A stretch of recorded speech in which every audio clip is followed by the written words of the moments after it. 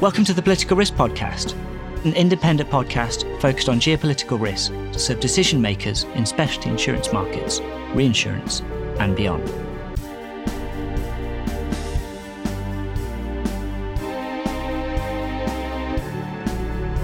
I'm your host, David Benyon, and I'm joined this time by Bruce Carman, Chief Underwriting Officer at HIVE Underwriters. That's the MGA that Bruce founded back in 2017 as HIVE Aero, as a cover holder writing aviation hull war insurance business. Bruce has specialised in aviation war insurance for more than 30 years, previously working at Cathedral and Atrium Underwriting. He's been a pioneer in the use of third-party intelligence sources for threat assessment, together with models, to monitor aircraft exposures and ground aggregations at airports. This combination of threat and exposure data continues to form the backbone of HIVE's knowledge-led underwriting philosophy, and we'll get into HIVE's Sentinel system later in this episode. Bruce is a regular speaker at aviation conferences as well as a contributor to market publications, including writing the Aviation War chapter for the Insurance Institute of London's War Risk and Terrorism Research Study Book. Since 2020, Bruce has been a civil expert insurance advisor to NATO's Transport Group for Civil Aviation, helping allied forces with the challenge of insuring assets in conflict areas. He also sits on the executive committee of the International Union of Aerospace Insurers, having been a member of the Airline Study Group since 2004. He's served on a whole list of other London market and international aviation market insurance committee positions over the years. Bruce, it's a deeply impressive CV, and you literally wrote the chapter and verse on aviation war in the London market.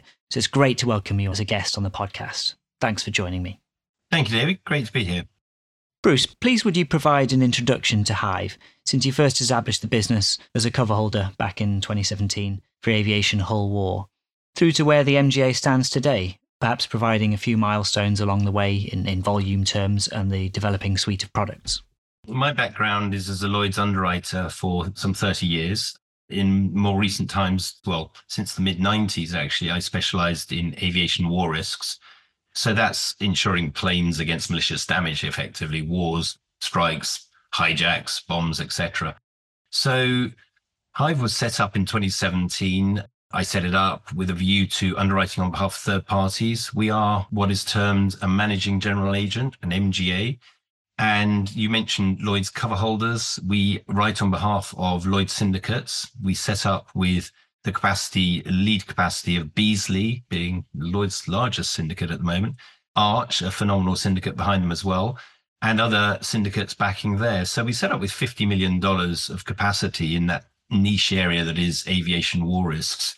And the thought was always to get as many data points, as many data sets and intel providers as possible, and give as much information about the assets, the values on the ground, the accumulation of them, and the threats to those areas where they may be on the ground. So that was the start point in 2017, as you say.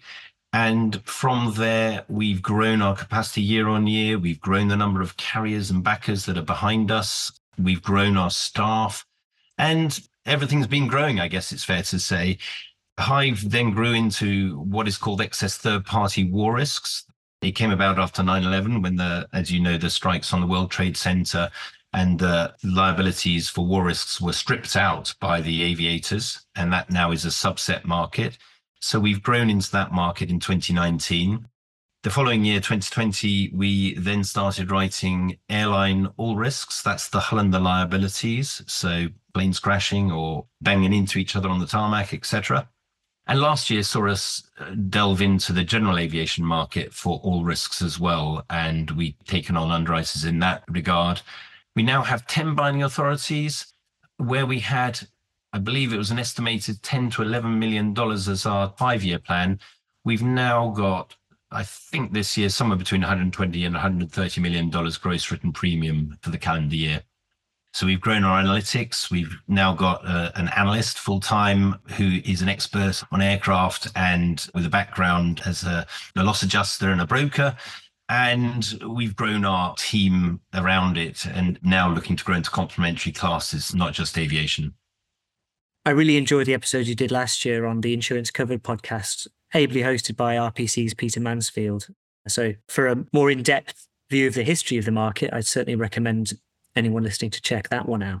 But rather than repeat the same, I thought you might want to provide more of an update. So Part of the conversation in that podcast focused on war and allied perils. So you've got terrorism, hijackings, grey zone attacks, cyber terrorism. And it was suggest that old-fashioned war might be becoming rarer. I've got to say, in 2024, it feels like that statement might not be the case anymore. How do you feel about that now? Yeah, I'm not sure it aged that well. Good observation. Thank you. Thank you for doing your due diligence on that, Dave, because yes, you clearly caught me out there. I won't make any sweeping statements, or I'll try not to, about the likelihood of war going forward. I think that's probably the best case, isn't it? But, our job is obviously to try and assess and try and analyze what is the chance of war, what is the chance of threat of terrorism. And yes, we obviously have experts that do that on our behalf and ably inform us. I'm always intrigued by that question. Is the world a more dangerous place now than, say, 10 or 20 years ago? And I think it's easily argued both ways, if I'm honest, because, depending on your own perceptions and or experiences, that subjectivity of that, what have you experienced and how dangerous do you think the world is? Well, if you live probably in a sleepy village in Cornwall, you probably don't think it's too dangerous at all. If you live in the city and you hear a loud bang, then you probably think, someone's car's been blown up around the corner and it's certainly dangerous. But perception of risk is very, very nuanced and very individual. So I think the skill is to make sense, and we try to make sense of it, multiple data feeds, as I've already said. And, that's the bit that we rely on, is distilling those analytics from their raw form into something really usable by our underwriting teams, such that they can get a steer and an idea of the sense of threat that, the assets might be. And that might be assets on the ground, as I've already said, if you're in a location which is, dare I say, near to war, and that clearly was the case with Ukraine, then, when the indicators are that the politics are going sour, then one needs to start asking some serious questions and making some serious decisions on what you're going to insure and what price. There's been plenty written already about the aircraft that were detained in Russia at the start of the Ukraine war, and the court cases that are ongoing, and we will save that one for another day. But what I think is a lot less well understood is how the aviation whole war market has moved on in the 2 years since then, the kind of what happened next space. So how would you characterize it for 2022 and the 2023 period? Yes, I think it's fair to say, I'm not going to elaborate, as you said, on Russia. Maybe for another day, that one. I'm certainly, there will be, I think, multiple podcasts on that, but that's in the too difficult box as we currently stand with the unknowns as it is. But there's never a dull moment. That's certainly been my experience of 30 years in the class. And I think the greatest change that I've seen undoubtedly in recent months, if not the past couple of years since the invasion of Ukraine, has been the withdrawal and retreats and reduction in capacity from the reinsurers market, the retro market and the reinsurance market. And we've seen a vast reduction in capacity that the reinsurers are willing to bring to the table. I don't think, in fairness, they necessarily understood exposures, whether that's from a grounding perspective, and I'm not talking specific to war here, but clearly there have been groundings in the past few years which have created sizable aviation events. There's uncertainty, as we've just said, regarding Russia, Ukraine. And I think all of that uncertainty has definitely squeezed the reinsurers to squeeze the direct market, and there's limited capacity. That reduction in capacity, together with the events of the past 5 or so years, has seen hull war rates trend upwards significantly. And I think the trend is only a factor of the reduced capacity, the appetite to apply oneself to the class. There are fewer and fewer people that are willing to take a bet on it, certainly without the backing of the reinsurers. There was one event that was quite striking in Sudan in April 2023 when paramilitaries began to clash with Sudanese government military forces. And there was a battle for Khartoum's airport on the ground. Can you explain what happened to the airliners on the ground from that incident? Perhaps give an indication of the value of the losses involved and what happened to those losses?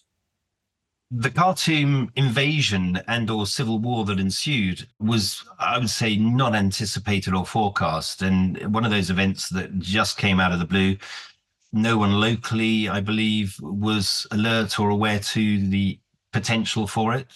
The chatter or normal chatter that we would expect on the waves to come through our sources wasn't there. And there were significant, as you mentioned, airliners on the ground. There was a Saudi aircraft sadly caught up in the crossfire and destroyed. There was a number of SkyUp aircraft and Badra Airlines which are based there. So the war market, as a result of that, is looking at something in the region of a $250 to $300 million loss. Assets have been destroyed, fact. And the Saudi aircraft in itself, I think, was valued somewhere around $110 million.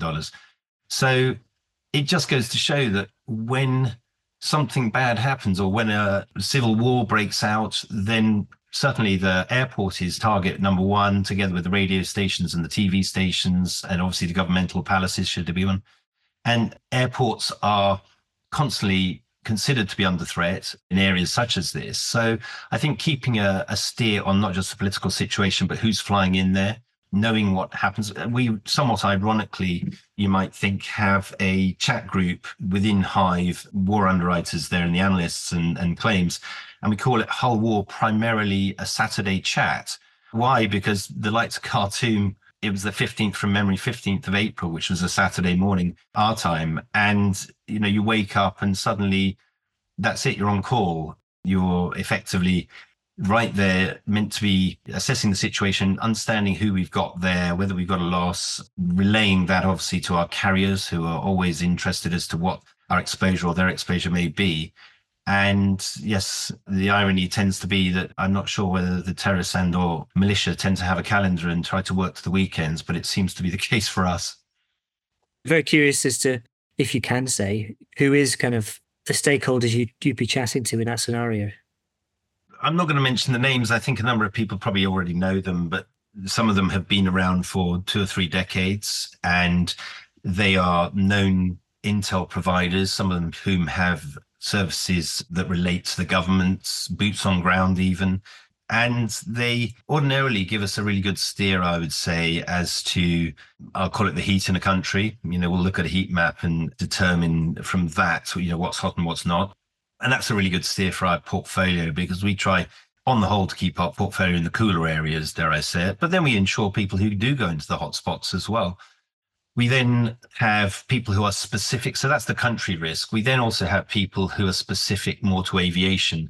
We have people who are looking at the overflight, who have come around, and there's 2 or 3 of those who are effectively giving us a service even for overflight risk. So not just airports, but territories which may, and you may remember that sadly MH17 Malaysian Airlines was shot down in 2014 over Ukraine. And you know, clearly what that identified was that NOTAMs, the notice to airmen, wasn't a terribly efficient service, because to have a docket which had however many sheets of pages of information was noise in the cockpit, in the dispatch bag of a pilot or a co-pilot or a navigator, and ordinarily not read or not actioned on. So something had to change in order to alert airlines of impending danger to war risk zones where they may be flying through missiles. And, you know, here you are with a number of service providers now that have sprung up as a result, direct result, I would say, of MH17. And, you know, we listen to them, we utilize them. They are mainly selling now, I'd say, their services to airlines to try and give airlines a steer, literally a steer. But how many airlines really want to steer around a war zone when there's a fuel burn and a cost in the timetable? So, you know, that's a really interesting perspective. And then lastly, I would say, you know, we also have some ex-airline security personnel who have formed companies who give us the human capital side, which is really digging deep into the, dare I say it, forecasting and threat analytics of what's actually happening. And again, I think they'll hold their hand up and say, how can they do better with something like Sudan, as with the airlines? So Bruce, at the most recent renewals for aviation war reinsurance, how would you characterise the war risk treaty reinsurance market? Has anyone entered or returned to aviation war?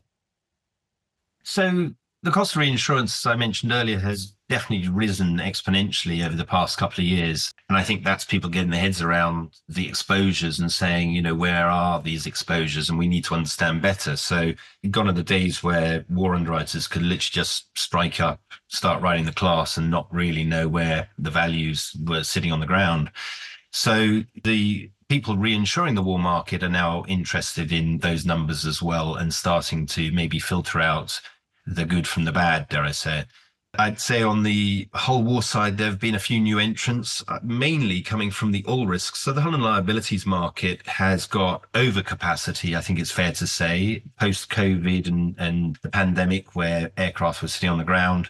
We've seen a number of new entrants. Clearly, we were one of those in 2020 as well. And we've then seen, I think, a squeeze on the broking community maybe have gone to those all risk markets to say, look, if you want your line, you want your share on the all risks and liabilities, you probably need to give us something on the war risks because we're struggling a little bit on capacity on the war risks. So I think we've seen certainly some of the all risks move to or move back, dare I say it, into the war risk sector. I would caution that, it's not somewhere for the faint-hearted, or it's not just have a go, Charlie, anymore. As I said, you really need to have the analytics. You really need to have the data. You need to have an accumulation system and someone that's on the ball maybe on a Saturday morning. So, with that, I was proud to have added, we as HIVE were proud to have added Allianz to our panel, who are, a very well-known household name, who have been around insuring planes for, well, I think they're the oldest insurer of planes, actually. So to have Allianz support HIVE because of our analytics, because of our intel, because of our forecasting and the way that we underwrite is a really proud addition to our panel in Q4. And HIVE has actually moved to enter the general aviation market as well. What's been the decision-making rationale behind that move? Yeah, good question. We actually had capacity given to us by Arch when we entered the airline all risk market in October 2020. And, at that time, it wasn't a case of, well, let's just chance our arm and start writing. None of us, if honest, I think there were people within the team who have knowledge and expertise in that area. But if we were going to do it properly, we wanted a lead market and somebody with a proven background. And without that resource, we weren't just going to do it. So we were fortunate enough in April of last year to secure the services of Jay Wigmore, who joined us. And he's made great headway already. So building out that class, we'd already been in the war risks elements of the general aviation. And so much like the airlines, we've kind of reverse engineered back into the hull and liabilities part now. So it's a full service to that GA book.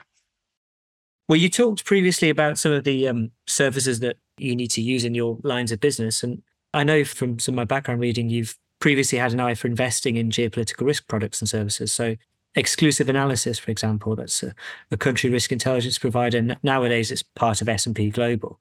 So we live in interesting times. Do you feel, in that context of intelligence providers, do you feel insurers are well enough informed? You can never be well enough informed. I think there's always room for improvement. And I think the thing is to have an inquiring mind, whether it's thought leadership or just generally trying to square the circle and find the square roots of risk, really. So, as we said earlier, is it a more dangerous world? Discuss. Well, two people will have a different opinion depending on whether you come from the east or the west, specifically, I'd say. So what we're trying to do is certainly raise awareness, raise our own awareness. And certainly from where the market was 10 or 20 years ago, I think it really was a little bit more haphazard. Now, there's an awful lot more forecasting that goes into this. And, to say that we've missed losses because of the intel steer is absolutely correct. And I think that's part of the challenge. As insurers, we should be ready for losses. We're definitely ready to pay losses. And I think it's fair to say that we've paid our fair share. But to certainly have a good idea, not everybody's got the same impression. I was on a call just this afternoon with Chief Security and Safety Officer of one of the major airlines, I know it's which, but they were saying that, when they go back into a country, other airlines take it as a steer that it's safe. Now, that's fine, but I think everyone should be doing their own due dil. And that's kind of how we see it in the war risks market as well, is that all underwriters should be investing in their own ability to risk assess. And I think more and more are now. So exclusive analysis came about after 9/11 that Simon Sol successfully set up and exited, as you say, and it's now S&P Global. And, they have been certainly a lead political market or political intel provider for us over the years. And now we've added another 4 or 5 data providers around them. I think the challenge is to just get closer to that risk, as I call it, the square root of risk, and identifying how we can best do this thing. Part of it comes into risk mitigation and measures that we can help.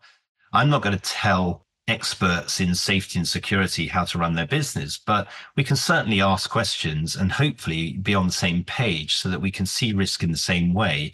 So they're not surprised when they ask, what is the rate, for flying into these areas? They can pretty much answer the question before they've asked it. This leads us rather neatly to Sentinel. So what is it? And what led you to decide to develop it, whether from the perspective of an underwriter's particular needs or the wider risk environment you face out there? Well, good question. I mean, we have developed this system. We have called it Sentinel. It's been something that's been building for some time. I think in my previous roles, I certainly always had a view to understanding what was on the ground by way of aggregation, accumulation of these high valued assets. And in a previous life, many years ago, when the IRA were bombing things up in London, I used to insure political violence and terrorism. And identifying buildings, we used something called TerraMap, which was designed back in the day, and it used to use concentric circles going across a map in order to identify blast zones and theoretical maximums in any one of those blast zones. And the idea of accumulating or risk managing that thing like an RMS or any of the Nat Cat underwriters may do with windstorm in Florida didn't pass us by in the terror market back then, and that was in the early 90s. And to then transpose that into aviation war risks, the planes are flying at 550 miles an hour. They're here, there, and everywhere. Schedules and timetables chop and change. Last year, I think 80% of the flights I took were either delayed or cancelled. So if I relied on a timetable for my accumulation system, well, it was certainly obsolete during COVID, that's for sure. So what we then sought to build was a system that used the transponder data, and you will be aware of various providers of transponder data that are out there in your mobile. You can see where planes are at any one time of the day. So we've taken that, built our own map, put transponder data on it to see where the assets are. And it also has got our schedules behind it. So we can see Hive's exposure to each and every asset, differently colored. And then we can see the exposure on the ground as well. So behind the scenes, we're building a data warehouse. So it becomes like, that, dare I say, is it Sheila's Wheels that has the tachometer in your car saying, where have you been and what have you done? I think our challenge will be to say, we're going to take this information. I don't think we're going to use it, dare I say it, for pricing today, but steering the conversation to say, oh, look, where have you got assets? Where were your assets? And let's have a conversation with the clients about utilization. So that's the background to it. And I think couple that with the threat assessment data on a map, and you start to get some pretty good information that you should be able to start to model with regards to pricing and exposure management. The objective is to see at any one point how many planes you've got in the air or how many are in one place on the ground. Absolutely. That's exactly what it does. So, we can click into it now and have a look at it and see exactly where the planes are and exactly what kind of exposure is. We could, but unfortunately our listeners would not be able to see that. So there are limitations to the former. Another time, perhaps. So this is your own proprietary technology, and you always hear these build versus buy conversations, particularly among technology service providers. The vendors are often against build in today's technology market. So why was it you decided that you needed to develop this one for yourself? Really good question. The jury's out on whether it's better to build or buy, and I get that. And I think so far Hive has been in the build category. Why? Because as an MGA, we are pushing boundaries. I see us, dare I say it, as something akin to the speedboat, where the big carriers possibly are akin to the super tankers at rest in the harbour in anchor. And, we're nipping around, and, it's music to my ears when someone like Allianz say that we've built systems that at this stage they can't. And you kind of think, well, there's the mighty Allianz, and we've certainly built, I think, systems that they're impressed by. So, yeah, it isn't really anything more than just trying to build something that does the job. And if we don't see something in the marketplace that does the job, then we're certainly not going to pay for it. And I think that's been the case. So whether it's our underwriting systems or our analytics systems or Sentinel or the like, we've built our own. And we're not in the business of SaaS platform white labeling and selling the stuff. So there is a question as to, whether ultimately the thought leadership that brings is ultimately worth it, because it's maybe a moment in time. But I think right now we've certainly got some extremely good carriers who are very grateful, I think, for the analysis and the monitoring and the data that we can provide them with, which I believe to be market leading.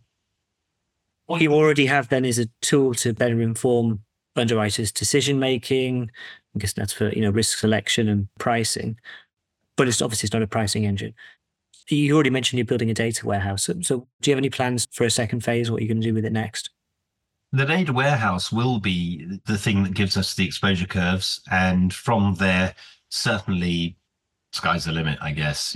Think about it. We can apply all sorts of metrics across it because there are vast data sets that airlines pay for when they want to understand tourism and slots and airspace. And I'm not suggesting that we are in the business of trying to challenge those markets. I'm just saying that, where it's detailed information, we could start to look at things like passenger load factors for our liabilities and the liability awards in specific jurisdictions, and where people are carrying non-favorable nationals, shall we say. When I say non-favorable, I mean people with penal and or potential nuclear liability jurisdictions. So, it starts to get a little bit more than just the war risks element that we may build this thing into. And I guess we just have to look and see how we can utilize it as a competitive advantage in the marketplace. Having all of the information at your fingertips doesn't necessarily allow you to charge the right price, dependent on what the competitors are doing. So is AI part of that solution? It's a good question. Those two letters are on everyone's lips, I think, right now. And everyone doesn't know the power of AI, I think it's fair to say. I think we, might have played with ChatGPT to send, each other's loved ones a poem or something about insurance. But the full follow algorithms are out there. We've got syndicates and companies that are building algorithmic underwriting platforms. And there's a bit of a gold rush, I'd suggest, identifying the most efficient method to trade. We want something that's limitless in its abilities, but we also want it to be so light touch. So less keystrokes is really where we're going with this thing. I don't want rekeying of data. So, believe it or not, the aviation brokers still by and large are relying on trading using email to send PDFs, Excel, Word documents, and PowerPoint to me and our underwriters. And with that, we either need a data scraper or we're rekeying that data. So, that's just somewhat archaic in this day and age, if I'm honest. And phase one was to develop a system to tell us what the peak exposures were at airports across the globe. Phase two, I'd say, is to see an overlay of a map with threat assessment data. We can then start to model frequency and the potential for a conflict, as well as severity, the sums insured on the ground. And phase three, well, what could that look like? Again, look to model overflight risk and the threat to those aircraft, such as I mentioned earlier, MH17, and the areas to be avoided. So that's where I would say the sky really is the limit.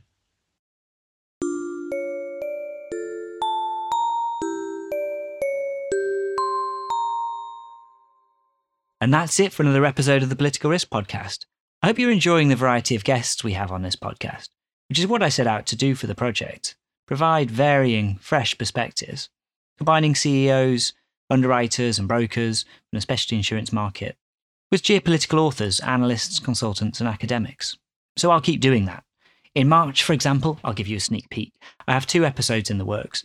One is with a former senior UK diplomat who's represented the UK at the UN and at NATO, focusing on the political risk landscape and looking at the landscape for geopolitical and security developments in Europe, the Middle East and Africa. And also in March, I'll air the first of several special episodes set for 2024 in association with Mosaic Insurance. And that first conversation will focus on aligning the incentives for cyber risk and cyber insurance across different stakeholders, from SMEs to multinationals, cyber insurers, risk managers and cybersecurity professionals, as well as governments and regulators. So stay tuned in. Please give the podcast a review if you haven't already, and do hit subscribe to make sure you don't miss out on future episodes. I've been your host, David Benyon, and my guest was Bruce Carman of HIVE Underwriters. Production was by Peter McGill, and Lawrence Durkin provided the music.